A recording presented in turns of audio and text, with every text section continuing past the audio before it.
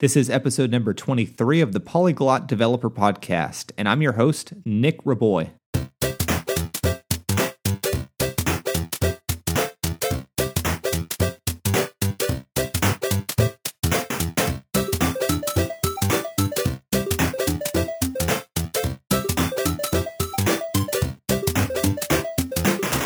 Hey everyone, welcome back to the show. In this episode, I have a guest by the name of Nolan Irk. He actually lives nearby to me in California, and we're going to be talking about being a freelance developer. So doing consulting or doing contracting, things of that nature, not actually working for a particular organization, but working for yourself as a developer. You might think that I work on the Polyglot Developer and all of its channels full-time, but I actually do have a full-time day job. But even with that day job, I do have my own side hustle. So I do my own freelance stuff as well. So this is the type of stuff that we're going to be hearing in this particular episode between me and Nolan. With that said, enjoy the show. Hey everyone, I'm with Nolan Irk, and we're going to be talking about what it's like to be a developer, consultant, or contractor in today's world. But before we get too ahead of ourselves and into the topic, I want to give Nolan a chance to introduce himself. So how are you doing, Nolan? I'm good, Nick. How are you? I'm doing fantastic. So why don't you tell me a little bit about yourself, Nolan? Sure. So I run South of Shasta Consulting. That's sort of my freelance/consulting business. I've been doing that professionally or full-time for about 12 years. I should say I've been consulting full-time for 12 years, and I've been writing code professionally for about 22 years. So before you started your own consulting firm, so South of Shasta, right? Yes. What kind of work were you doing before that? Let's see. So immediately before that, I worked, I guess I'll start at the beginning. It's a little more interesting that way. So my first jobs were writing code for video game companies. I worked at Maxis, where they make SimCity and The Sims, in the edutainment division. So I did not work on SimCity, but I worked on like the kids' titles for them for a couple of years. And then I transitioned over to LucasArts and worked on some of the things related to Star Wars Episode 1. After leaving that is when I switched and got into web development. I worked at a variety of .coms that are all now completely long gone. None of them are worth anything. The stock options I was given are not worth the paper they're printed on. Did my share of those for a while. Then I worked at a couple of what I'll call brick and mortar companies. So not .coms. They didn't actually make software for a living. They were businesses that just needed a tech team of some sort. Did my share of that for a while. And those were probably the two worst jobs I ever had professionally. At one of them, I really, really didn't fit in there. I just felt like this is not a good match. Had to talk myself away from punching my boss a couple of times. It just wasn't a right fit. The other place I worked at, it was a very much a larger company and a little more corporate than I typically enjoy.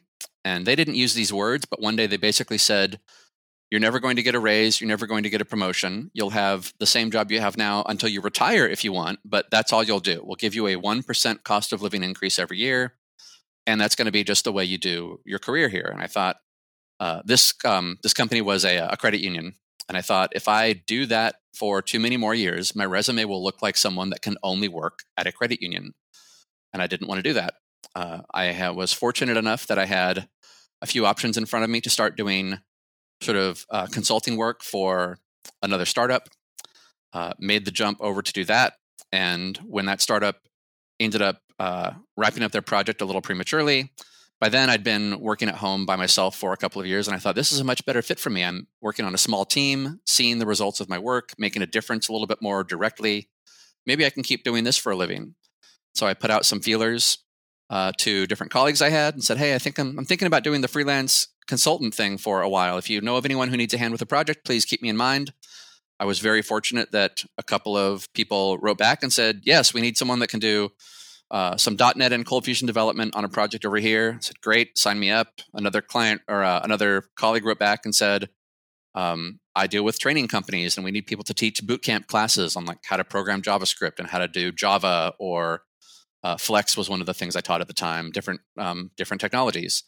So I jumped on that and learned how to teach classes as well. And that was about 12 years ago, and here I am.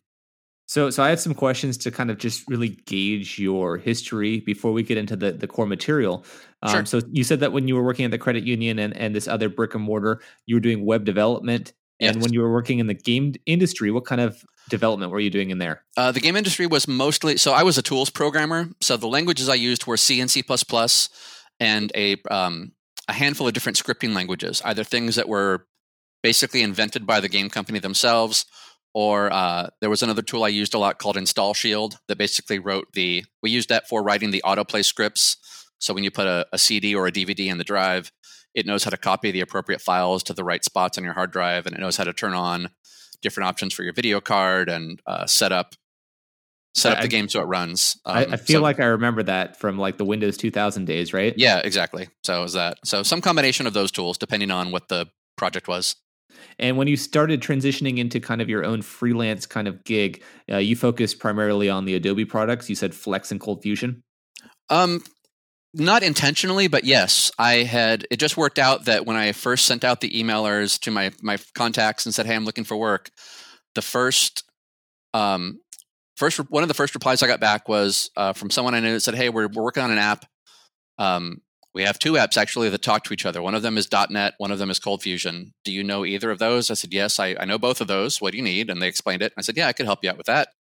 So I was offered a Cold Fusion Adobe thing out of the gate for half of that project. And then on the other side, the training thing, it wasn't entirely Adobe products, but that was a noticeable percentage of what I was asked to teach. Some of it was Adobe things like Cold Fusion or Flex, and then others were just other related web technologies. Like one of my first classes I taught was called JavaScript for Programmers. So it was meant for people that have been writing code for a number of years, but most likely in some sort of an older technology like COBOL or maybe C or something procedural or just something that's not web-based. And then I taught that. So, and this was about 12 years ago, right? Yes. So when JavaScript was kind of getting its footing back in the door from being kind of crazy to now polished? Pretty much, yeah. That's about right. Yeah, I remember those days. So I do want to dig deeper into your story. But before we do that, I personally pass around some terms a lot when it comes to freelance. I pass around contractor and consultant. Sometimes I interchange them. Sometimes I kind of treat them as the same. Do you consider these to be the same kind of thing, or are they two different types of freelance? I guess they're two different types of freelance would be my short answer on that. I think it depends on who you're talking to and what they need. Contractor to me means, not to be too sort of blunt about it, but I need a warm body that knows how to write code using this particular stack just to plow through a bunch of hours and get some features done, get some bugs fixed, and that's it. So I would consider that more of somebody who's writing the bulk of code, not necessarily providing a lot of architecture decisions and things of that nature. Whereas consulting might be doing that and writing chunks of code, but also has a little bit more of a managerial role maybe, or a little bit more of an architecture role, help kind of see the forest for the trees, make sure the project is headed the right directions. The consultants might be more involved in the higher level meetings with the other leaders on the project and that sort of thing. But just so that way I'm clear, they are both forms of freelance, right? Potentially? Yes, they are both things you could potentially, be paid to do by yourself. Sure. And you prefer the consulting side of things? I do, yes. All right, I find awesome. More often than not, yes. But there are a number of projects where a company will call me and they'll say, we need help with this. And then in fact, I've got a client that emailed me today and said, we need help with an upcoming project. And they have enough people that are high level technical folks in their office that they don't really need a ton of high level architecture help from me and my team. What they need are people to understand that information and then get the coding done correctly in a more of an efficient manner than they're capable of. No, that makes perfect sense. Yeah. So you mentioned in your story about doing the Cold Fusion and the Flex stuff, and even teaching these classes. But I'm sure that there was scenarios where people didn't necessarily come find you. You had to do some outreach. So when you did that kind of outreach, assuming that you truly did, and I'm just making stuff up here, how's the competition like when you're trying to find work? That's a good question. So yes, I do have to do outreach here and there. I've been really fortunate that a big percentage of my work so far has been organic referrals. I'll do a project for one company, they like my name and they like the work I did, and they pass my name on to somebody else, and then that company calls and says, "Hey, we heard you worked for so and so doing a web app. Can you help us with the same thing?" And then I've been very fortunate that people have passed my name around a lot to do that. I do also do a fair amount of outreach. I speak at tech meetups as often as I can. I run my own tech meetup, which helps with meeting people in the community. I also speak at conferences about 4 or 5 times a year. I blog as often as I can. I do whatever I can to just kind of sort of remind people who I am and what I do and where they can find me. And that works pretty well. You're building up your own brand so that way it's positive and people, you're the first thing that comes to their mind, right? When they need something with that particular skill set. I hope so. That's the idea. Yeah, no, that's great. Yeah. So you definitely don't want to just sit around and hope that people look at your college education, right? And hope that's enough, right? Because it's probably never enough. Exactly. Especially these days, the web is moving so quickly. I couldn't imagine there being a 4-year degree program in 2019 that actually has the things that most companies are looking for. There'll be some overlap. Like I think they still use Java and C++ for parts of those degrees, and JavaScript is probably on a lot of the curriculums. But like I doubt a 4-year university. I might be wrong, but I doubt that a 4-year university has a lot of things like the latest version of Vue.js and the latest React libraries as part of their curriculum. So yeah, that's probably a topic for another podcast episode. But I honestly, it's been a while since I've been in school, so I can't answer that. When you're finding opportunities or when people are finding you, how do you negotiate a fair rate? That's a really good question. So I don't have a fixed dollar amount. Some people do. I have more of a range that I go with, and it depends on what the client needs, and that's where the rate will, who the client is and what the client needs. That's what kind of I use as factors to decide, okay, is it going to be this rate or should it be a little bit higher? Usually you kind of figure that out in the first couple of conversations with the client. They'll call, and I won't immediately just do a project as soon as they email me. They'll email and say, "Hey, can you work on this app for us?" I usually respond with, "Yes, I'd like to know a little bit more about it. Why don't we do a phone call and kick around some details?" And then during that conversation, we can usually figure out, okay, this is a lot of work. It's going to involve me and 2 or 3 other people.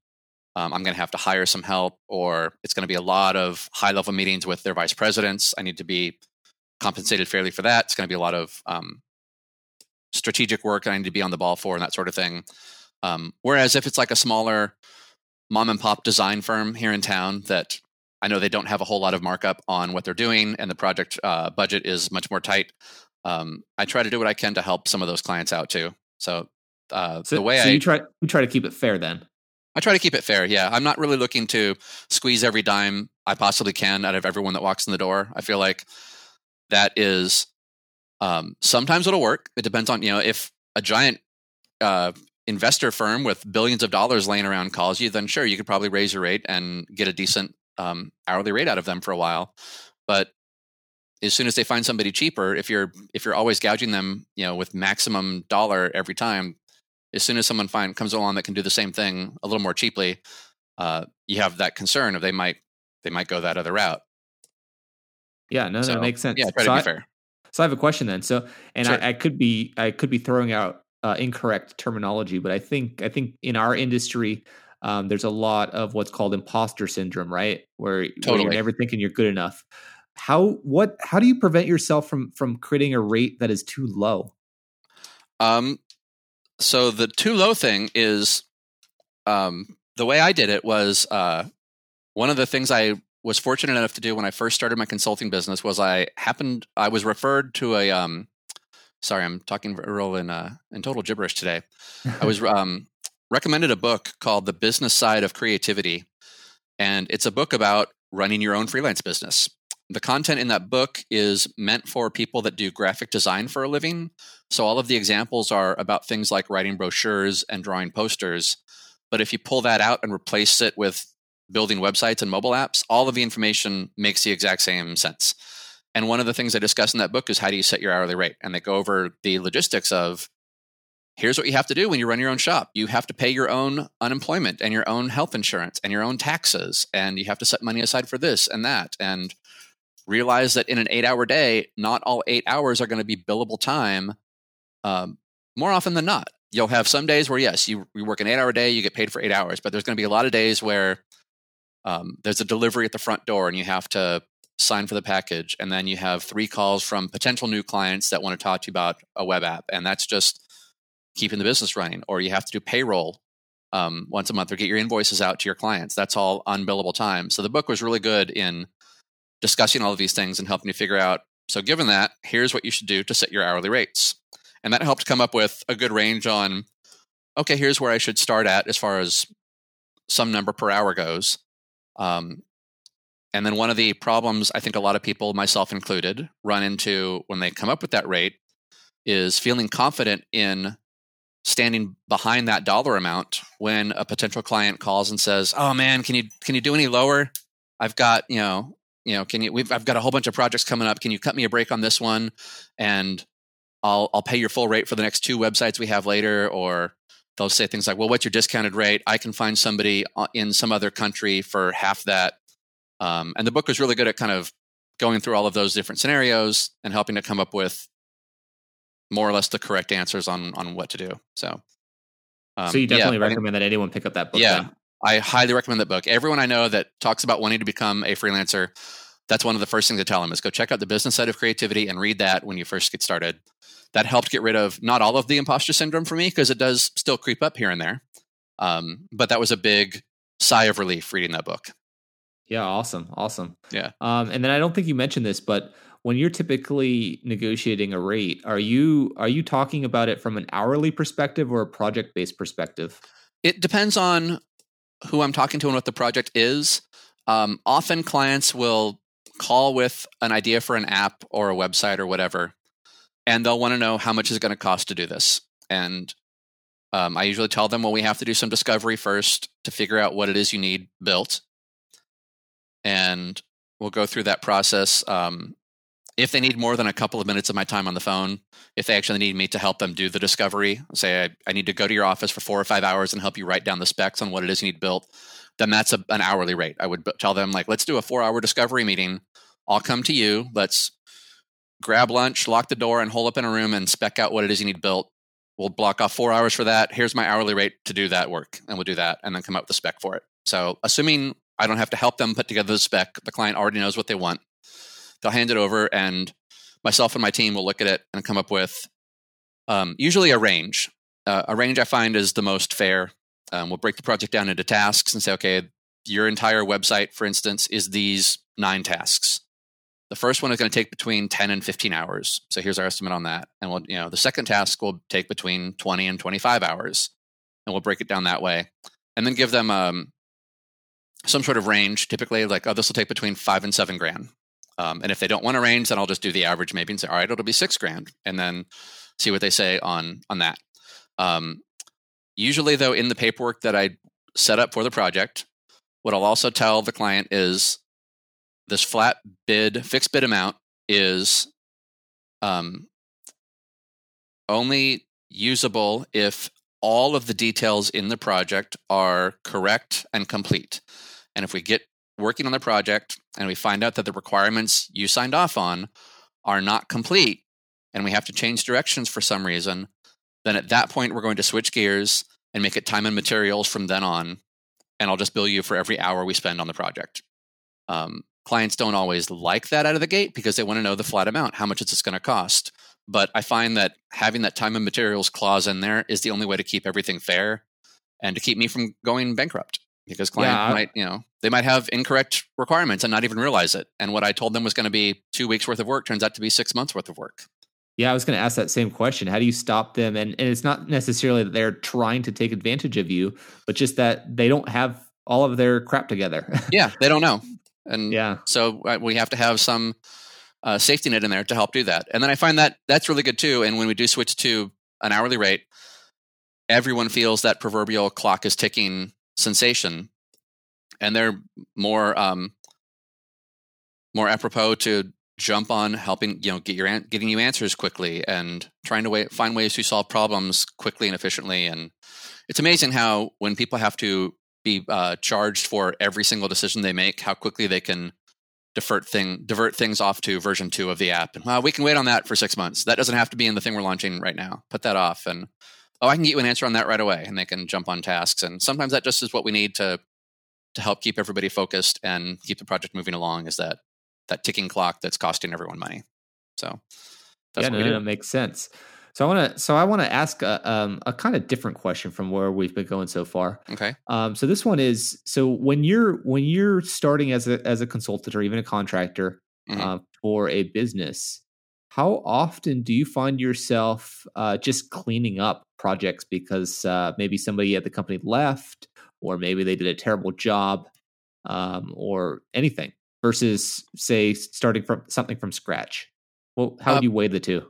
Pretty often. I think it depends on the kind of project that comes in the door. The stuff that has historically shown up in my lap has been work where there was a previous team that was part of the project, and like you said, they're no longer around for whatever reason. So I'll come in, and usually as part of that project, we'll do a first phase of discovery. Like, okay, before we come in here and write the code that you're asking us to write to add the new features, let's block off some chunk of time to see what we're dealing with. And we'll make a list of if we notice any problems, make a list of recommendations on things we should do first, so that the task you really want to add to your app can get done correctly without causing a bunch of security problems or other crash bugs or whatever. So yeah, it's pretty common that there's already work in there that somebody else did. Sure. And have you ever found yourself in a scenario where you started and then you looked at their code and then you said, like, life's too short, and then just left because it was so terrible? Let's see. I have never. I don't think so. I don't think I've ever just completely said, "Never mind, your code is too bad," and bailed. I have had to have some really difficult conversations with clients before, though. One in particular comes to mind. There's a company I won't say the name of, and they have a team of developers that have worked on this app for a long, long time. They've been employed there for, I think, over 10 years. But it became clear the more I talked to them that in those 10 plus years, nobody on the team was really spending any time keeping up on current technology and best practices. Got it. So they flew me out to their office. I talked to them and said, okay, here's what we're going to do.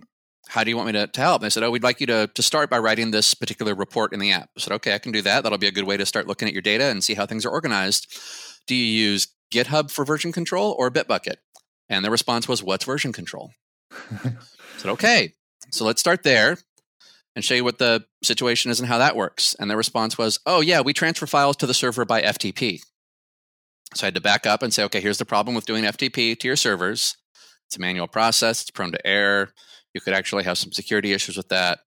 And I was in their office for a week. And after about the first 2 days of me basically not being able to write code, when we were just responding with, yes, I could do that, but you realize you're adding another layer of security concerns to your app, or you realize the potential for rework here is really high, or here's another problem you're going to run into. At one point, the owner of the company, it was a small outfit. I was dealing with the owner a lot. He, at one point, I think he got kind of frustrated and thought I was trying to pull the wool over his eyes. He actually called one of my competitors from the conference room while I was there, unknown to me, said, Nolan, can you come in here for a minute? And I sat down and said, I've got, this guy on the phone. I said, okay. And then just put the dude on speakerphone and said, here's what and I knew the person he'd called. So that helped a little bit. He said, here's what Nolan says we should do. We should use version control, and we should be using, this thing called Git, and we should be using an MVC framework, and we should be using responsive CSS, and we should not have table-based HTML in our app anymore.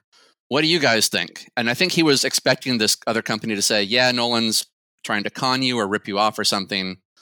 And fortunately, the competitor replied honestly and said, well, we agree with about 90% of what Nolan told you. Said, okay, good. And that kind of shut him up a little bit. But yeah. That was a big, long, weird project to start off on with, I came really close at that point to being like, all right, you don't trust me, and you've got a big pile of really, really old code here.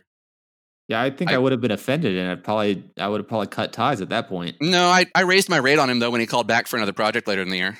Oh, well, that works too, and Yeah. and it worked out. More or less, yeah. We've changed direction in what kind of stuff I do for them. I've decided, like, I think when we first started working together, he thought I was going to be mostly a code monkey. Sure. Nolan, write this report, fix this bug, that sort of thing. And after we did that project, and as that project kind of grew, just based on the type of questions he kept having and the type of questions his team had, it was clear that it's like, you know what, you guys don't really need me to be a developer writing code for you as much as you need me to help architect a modern plan for your team so they're not FTPing files to the production server manually and manually emailing source code back and forth because they don't know what GitHub is. Like, let's fix those problems for you. So instead, I sort of took a step back and said, you know what, the code stuff, farm that up to somebody else, or let's get a different team in place to do that. Let me help set up your GitHub server. Let's provide some training. Teach your team what version control is. Teach your team what model view controllers are. Show them, I think, Angular. Show them like Bootstrap CSS. Let's show you how to write a div tag instead of a table tag and get better benefits out of your code that way. And so that was kind of the direction we ended up going to make it more of a good match. Got it. Yeah. So I want to take a turn here into the more logistical side of things of going freelance. So first of all, and this may be the thing that comes to most people's minds when they first think about it is, how are you tracking your time so that way you're honest and fair? That's a good question. So there are lots of different tools out there that work pretty well. QuickBooks has one. Freeagent.com has one. Because of the type of hours I needed to track early on in my projects, where I had some that were fixed bid, some that were hourly, and some that were per day rates of teaching the bootcamp classes. At the time, I couldn't find an app that did all of the things I needed it to do and provided all of the different billing options that my clients were asking for. Some wanted net 7 invoices, some wanted net 30. I wanted payable upon receipt. They all kind of had different variances in them. And I looked around at the options. Granted, this was 12 years ago. Couldn't really find anything that worked well. So I ended up writing my own app to do it, partially to solve that problem and partially because there was technology at the time I wanted to have more experience building a real-world app with. So I just rolled my own solution for that. But present day, like FreshBooks works really well. QuickBooks works well. There are a handful of other options. There's different like desktop apps now that'll keep track of your time for you too. And are you managing several projects at once, or are you committed to one project at a time? No, I usually have a couple of different things going on at one time. Got it. And then do you like dedicate certain sections of the day for one thing, or do you dedicate certain days of the week? It varies a little bit based on the project. What I'm running into a lot lately is other business units at the different client offices have delays that are happening for whatever reason. An employee quit, a project manager had to change directions, and then the vendor decided they wanted something else. And so what we thought was going to be a project that would get done early in the week had to be moved out. So yeah, sometimes I'll block off days like, okay, today is going to be all for client A. And then that'll sometimes work. And other times I'll plan that. And then after a couple of emails are traded in the morning, we'll realize, oh, I can't actually make much progress for you today. Let me switch gears and see what else I can work on then. And I'll juggle a couple of tasks around. I've also got a team of other freelance consultants that do very similar work to what I do. And they all coincidentally live in Europe. These are folks that I know we speak at the same conferences. And so I knew them from the conference circuit. And that kind of works out well because if I get to the end of my day and it's only at like 4, 5, 6 p.m. that I've been able to get the correct answers from a client that was expecting me to work on stuff all day on Thursday, often I'm able to coordinate with my team in Europe and say, okay, here's what was supposed to get done today and it didn't quite get done. Can you wrap this up for me? And then it's sort of like the code fairy writes a bunch of code while you're sleeping and they solve some problems at night while I'm resting and then get things back on track that way. And then I do the same for them as well. They have projects in Europe and then I'll work on stuff during my business day while they're done. And some combination of those things usually helps get stuff back on track when it gets going haywire. Yeah, that's great that you have a team of guys that you work with or girls. Well, it doesn't matter. They're all coincidentally guys right now. I've had women developers on the team before. I coincidentally don't have any right now. No, that's fine. We won't get into that. Yeah. You mentioned in regards to the guy that put you on the spot, you were in the office. Are you typically on site for these jobs, or are you working from home, or is it a mix? Usually I'm at home or at wherever my office is. But usually at home. I've got that client was in Texas, so I flew out there for a week as sort of a ramp up period to meet everyone, see what the code looked like, see what they were dealing with. It was just easier to be in the same room with the rest of the team for a few days to start that off. I do have other clients that are local, so I'm in Sacramento, and there are different firms here in town that I deal with, and I'll show up to their office when it makes sense to do so, and just borrow a desk from someone and get a few things done there, or borrow their conference room for the day and meet with whoever I need to meet with. But usually, I'm here at my office. Got it. So in regards to freelance, I've often thought about just getting rid of my day job and doing freelance full time. Two things that have kind of stopped me or that have put me into some kind of skeptical state is one, are you ever worried about not finding enough work to be able to pay the bills? Yes. Yes, I'm constantly worried about that. But to be fair, having the history I had too of working for so many .coms that are now completely gone, that's been the way my employment history has just been for a long time now. So you've adapted. Yeah, I'm just kind of used to always keeping an eye out for what else is on the horizon, or making sure there's another project in the queue, making sure I've done networking this quarter to potentially get new things lined up. Yes, I'm constantly working on that. But at the end of the day, I'm pretty sure you're confident that if things were to go south, you could probably work for a company again, right? Yeah, I could. I don't think I'd like it as much as I like running my own shop, but yes, I'm confident enough in my resume now that I know that I won't starve. If worse came to worse and all of the clients vanished for some reason, I could find a tech recruiter to help, and I could put feelers out to jobs, and I would be able to pay my bills. Yes. Awesome. Yeah, that's great to hear. The second thing that has kind of deterred me is when it comes to benefits, because when you're working for a company, you're getting all of these hopefully very affordable benefits like healthcare, retirement, all things that are absolutely needed in the United States, maybe less needed in other countries. Mm-hmm. But what do you do about that? That's a good question. So I'm fortunate that my eyes are fine, so I don't need vision insurance right now, although staring at a laptop for as many hours as I do, that will probably change at some point. For health insurance, there are a variety of options out there. What I did was I happened to just pick a provider and called them and said, "Hi, I'm a sole proprietor. Here's what I need. Here's what here's different stuff about my medical history or whatever." They said, "Okay, well, here's our different options for you." I looked at one that I could afford that looked like it would give me the coverage that would work for me, and I just went with it. And as far as picking a plan goes, that was a pretty straightforward process. They've got usually pretty decent information online or in a book or something you can grab, and it'll tell you, here's what your copays are going to be, here's the things we will cover, here's what we will not. And you just go with it, and then they take money out of your account every month, and you're fine. The problem I ran into, not really a problem, just something to keep in mind, I guess, is all of the health insurance providers know that you have to have health insurance. And so the rate that I signed on for at the beginning went up every year. So just keep in mind that the health insurance cost is going to go up. But the nice thing about running your own shop is that's a tax write-off. So you just keep your receipts and keep those bank statements that show them taking money out of your account every month, and it counts towards your end of the year taxes. Dental insurance is even worse. There are health providers out there, depending on where you live or your income. You might even be able to do like the Affordable Care Act kind of thing.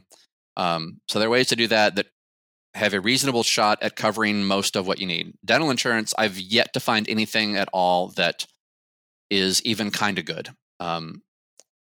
Every plan I looked at that's worth anything assumes you have at least about a dozen employees. And so for sole proprietors, it's just a joke. I signed up for a couple of plans years ago, and they really only worked out to be things like, well, we'll pay for your first cleaning, and then everything else is out of your own pocket.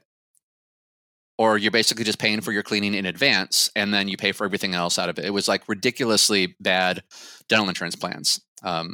So that was a big challenge for a long time. What I found for the most part, that would work okay is just remember to floss. And when you do have some horrible thing happen, like if you need a cavity filled or crack a tooth or whatever, find a credit card and just consider that your dental insurance plan, and then just pay the credit card off as soon as you can. That's so bad. Yeah, it's really, really bad. Everyone yells about how the health insurance industry is this great big scam system right now. And I really feel like we need to look at the dental insurance industry. It's so much worse for small businesses that only have 1 or 2 people. So when you're working and you're paying your medical or your dental or even contributing to your 401k, are you able to say that you're still making enough to pay your other bills? Because those things, I know that I look at my pay stub for what my employer pays versus what I pay, and assuming that you have to pay the full amount yourself because there is no employer in the middle, that's a lot of money. Yeah, it can definitely be a big chunk of cash every month out of your pocket. And I think that ties in nicely with what we talked about earlier about knowing how much of an hourly rate to charge to cover those bills. And so, yeah, you can't be a consultant full-time for a living and do this for $20 an hour and live in the US. You're going to go broke real quick because, yeah, you have to pay, even for someone who's moderately healthy and doesn't have anything super out of the ordinary they need, a health insurance premium can still cost you $500 or $600 a month, no problem, without anything fancy. So yeah, that's just health insurance. That doesn't include rent. Often clients of mine that want a consultant to come on and do things, they will also ask that I have some sort of insurance coverage available so that we're all protected in case my laptop is stolen, or in case there's a security breach somehow and there's a problem that happens, or if I'm just on site in their building and I fall and break my leg, they want to know that I'm not going to sue them. So there's insurance costs too that are involved in running your own shop that are not a thing you have to worry about when you're a regular employee. So yeah, you have to have an hourly rate or a big enough quote on your project if it's fixed bid to cover those things. And I think that goes back into like some people have imposter syndrome about asking for an hourly rate. Like, man, do I ask for $50 an hour? Or like the book says maybe 100. Should it be 150? And like, yeah, there are consultants out there that make 3-digit dollar amounts per hour. I spoke to a gentleman yesterday that makes $250 an hour for his services, and that's not uncommon. That's incredible. Yeah.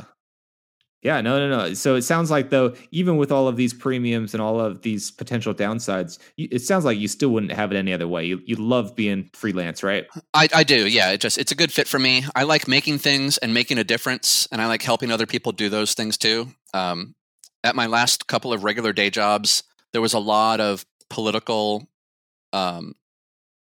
stuff happening, like junk between departments, where we can't do anything today because we have to wait for Department A to stop yelling at Department B, or such and such manager needs to sign off on that project, and he's not going to do that until his budget is approved for this other thing. There's just a lot of kind of stuff getting in the way, and I like making things and making a difference. And so, yeah, for me, running my own consultant shop is a much better fit. I work longer hours, and sometimes I sleep less, but overall, I'm way happier. Yeah, awesome. That's great to hear. In an effort to bring this episode to a nice close, do you have any kinds of words of wisdom that you might want to give listeners? Maybe these are people who are working a 9-to-5 job as a developer, or even people who are fresh out of school and can't decide what they want to do. Sure. So the thing I usually run into is people ask, like, how did you start doing freelance work? I want to be a freelancer for a living too. And after talking to them for a few minutes, I can usually tell what they think freelancing or consulting means is I get to just write code. I think a lot of people hear freelancer and they have this vision in their head of I can wake up at noon and sit in front of my laptop in my pajamas and just write code all day. I don't have to talk to people. Projects will just fall from the sky and I'll be able to just write code. And especially in the technology world where stereotypically, a lot of developers are a little bit more on the antisocial side or not as communicative as other industries. I feel like that's what a lot of people think freelancing is. And the reality is nothing could be further from the truth. Projects do not fall from the sky. If I am not constantly networking with people, I'll never know who needs something. And they won't remember who I am or to call my firm if a project comes up. I am project management. I am customer support. I am sometimes the server admin, sometimes I'm PR, sometimes I'm just the liaison in the room that can help smooth over some weird stress point on the project to get things going. I have to send emails every day to clients, answering their questions, putting out a fire, whatever the thing is that's going on. Same thing, they'll call my phone a lot. A lot of developers I know like to send emails that look very much like they were sent from an iPhone. They'll say things like, yes, I don't know. Yeah, I got that. None of the emails that get sent out to clients spending a lot of money look like that from me. They all are formatted like, hi, client name. Hope you're having a great day. Here's the info you're looking for. And I lay it all out and say, if you need anything else, let me know. Thanks. And sign my name. Developers historically don't do that quite as often as what I run into. So yeah. If you want to run your own shop and you want to kind of have a lot of different hats, freelancing and consulting work is a great way to get a lot of experience doing those sort of things real quickly. If you really just want to write code, and you have to be honest with yourself about this, if that's what you think freelancing is and you just want to write code, I would say don't become a freelance consultant. Instead, call a big company like, I'm just going to pick a name like PG&E or Blue Shield or HealthNet or something like that, where they have a bunch of people writing reports in a room. And then just go be like a report writer, and you'll be one of 50 people in that room writing different reports or writing different import scripts or whatever the things are there that they need a bunch of. And at a company like that, you can just write code 5 days a week, and you'll have very minimal other stuff you have to do. But consulting is not that thing. Yeah, no, that makes sense. I like writing code, but I don't want to do it like you just described. That doesn't sound that great. But then everyone's different. So yeah, exactly. In terms of how can people get in touch with you? So, I mean, people might want to hire you after listening to this episode. I don't know. That'd be great. What is the best way to get in contact with you? Are you on Twitter? Are you on email, social media? Yeah. So I run South of Shasta Consulting. So my website is southofshasta.com. People can also find me on Twitter at South of Shasta. Let's see. There's not an Instagram. I'm on LinkedIn just under Nolan Irk. There will soon be a South of Shasta thing on LinkedIn that's in the works for 2019, and I just haven't finished putting it together yet. And they can also email me, nolan@southofshasta.com. That'll work too. Awesome. Well, I appreciate you being on this particular podcast episode. I'm sure it's going to answer a lot of questions that people might have. I even learned some stuff as well because, as I mentioned, I'm always on the fence on if I should go full-time freelance or not. So it's definitely a very beneficial episode, and I appreciate you being on the call. Good. I'm glad it was helpful. Thanks for having me. This was great information from Nolan when it comes to freelancing, stuff that everyone should probably be aware of, whether or not you're doing 9 to 5 for some company or you're fresh out of school, whatever it may be. If you're thinking about starting as a freelancer, definitely consider some of the stuff that was discussed in this particular episode. I'd like to give a special shout out to DigitalOcean, who's the sponsor of the Polyglot Developer Podcast. In case you're unfamiliar with DigitalOcean, it's by far the easiest cloud platform to run and scale your applications. DigitalOcean has a variety of products ranging from object storage to scalable compute services, all of which having a very affordable and predictable pricing model. In case you are unaware, the Polyglot Developer is actually hosted on DigitalOcean, and it has been for several years now. If you'd like to give DigitalOcean a try and see why I like it so much, I actually have a promotional code to give out. It'll get you $100, which will actually get you quite far when it comes to the services that you can get. In your web browser, go ahead and navigate to do.co/polyglot. And that will go ahead and get you the promotional value when you sign up. And again, that's $100, and that'll get you quite far. If you found this particular episode valuable, it would mean a lot to me if you went into iTunes or whichever podcast network that you used and left it a 5-star rating. And if able, also leave it a review. So that way other listeners who are interested in development can get an idea on why you enjoyed this particular episode or this show. So that way they might be interested in it as well. And that concludes episode number 23.